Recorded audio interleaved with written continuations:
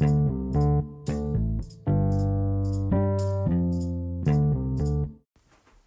it's Andrew Priestley, and you can find me on LinkedIn. And this is Manage Your Money. It's episode number 45, and I'm actually taking the ideas that I'm talking about from a book I wrote called The Money Chimp, and I wrote this in 2016, and it's been in and out of the top 20 UK money books for the last 3 years. And what I've been talking about is earnings, and importantly, some ideas of how you can increase your earnings, right? So if you've got a job at the moment, how can you actually take your income up? And I gave you some ideas in the last podcast, and you might want to go back to that. But here were the basic ideas. One was to ask for a pay rise. Another one was to work extra shifts or better paying shifts.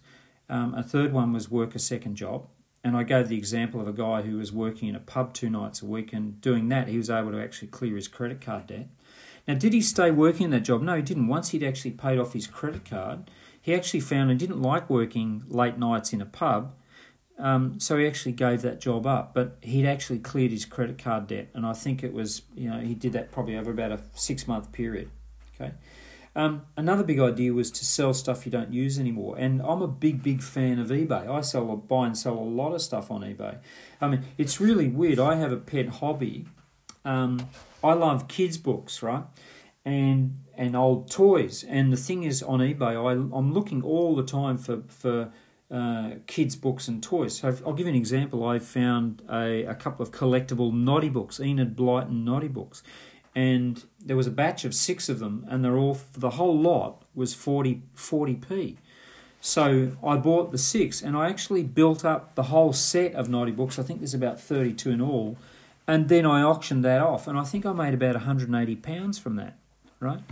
I find old toys in things like Oxfam, and I'll buy the toy for maybe £1 and sell it for £5 or £10 or £15, whatever.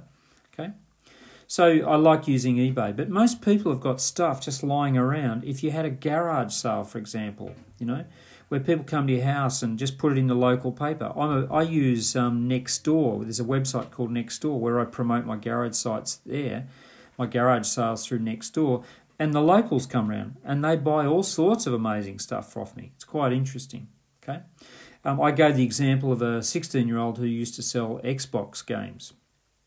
Another idea is start your own part-time business. And I gave the example of Debbie, who does ironing, and Lois, who does touch typing for legal firms in her spare time. Or get a better job. Look, the greatest tool here is to think. It's to use your thinking. What can I do to increase my income? Get creative. Like Debbie, start in your own street. Now, there was a really great book by a guy called Russell Conwell called Acres of Diamonds, and his whole premise for the book was that there's probably more than enough money for you to make within a 200-yard radius of where you're sitting right now, right? If you think about it, there's more than enough money to make. And I gave the example of a kid that borrowed his dad's rake and leaf blower, and he was charging £5 to clean up the front yard of houses and earning £15 an hour. Okay, so one final word here. If you're an employee on a fixed income, getting your finances under control will depend on spending less. I want you to understand it. If you're on a fixed income, getting your finances under control is going to depend on your ability to spend less than what you earn and trying to save more. Okay? But the creative way forward is to think about ways that you can increase your earnings above and beyond your fixed income. So remember Milani, who had £9,000 in credit card debt? Well, there's no way known on her wage could she have got from under that debt by just spending less. Okay, it was only possible for her to do that by taking on an extra job. And here's the point. It was a pain in the neck to go and do that. But she started to clear down her debt rapidly. And once her debt was cleared, she quit that job. And by then, she was a lot better at managing her money. Okay? And despite having a demanding job as a teacher, a friend of mine devoted 4 years to paying off his student loan by working a second job. Now, it took him time to do that, but he did clear his student loan, right? And I worked with a couple who owed over £41,000 on their credit card, and they had to make drastic changes. They had to make cutbacks, they had to downsize, they had to eliminate all luxuries such as dining out. They took second jobs, they renegotiated their bills like their gas and electricity, but they did a whole lot of things to try and just pay that credit card debt off as quickly as they possibly could. I've got to tell you, it took a lot of discipline. It really was. There were times there where they were just losing, patience with it. It was really soul-destroying on times, right? But it took a lot of sacrifice and willpower. But I'm here to tell you that it took them 22 months, but they were finally debt-free. They got out from under a debt of £41,000 on a credit card.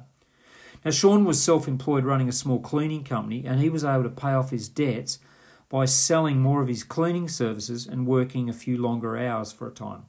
But he increased his income and he traded out of his debt.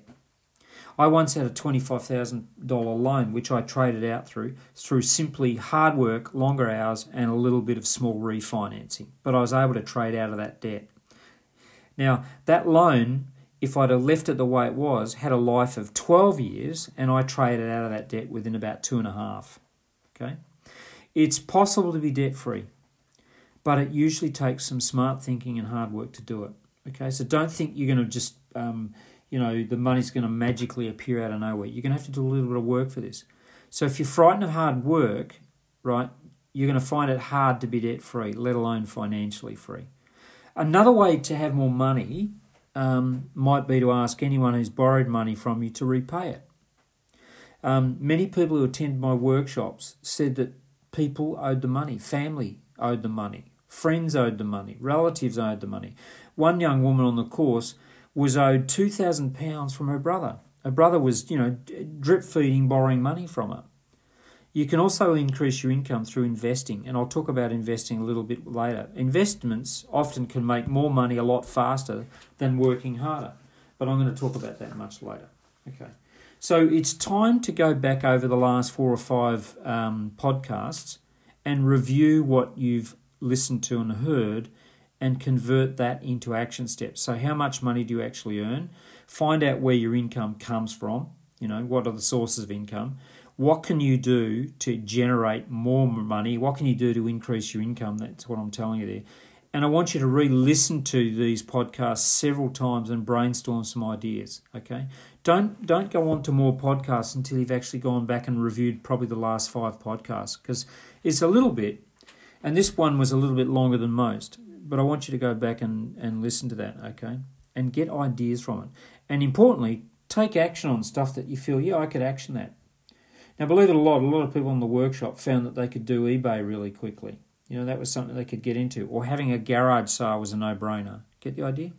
Anyway, good luck with that. The goal is to try and increase your income.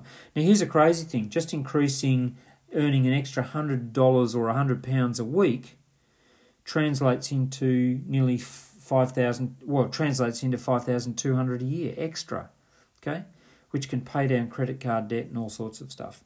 Okay, in the next podcast, we're going to start talking about spending.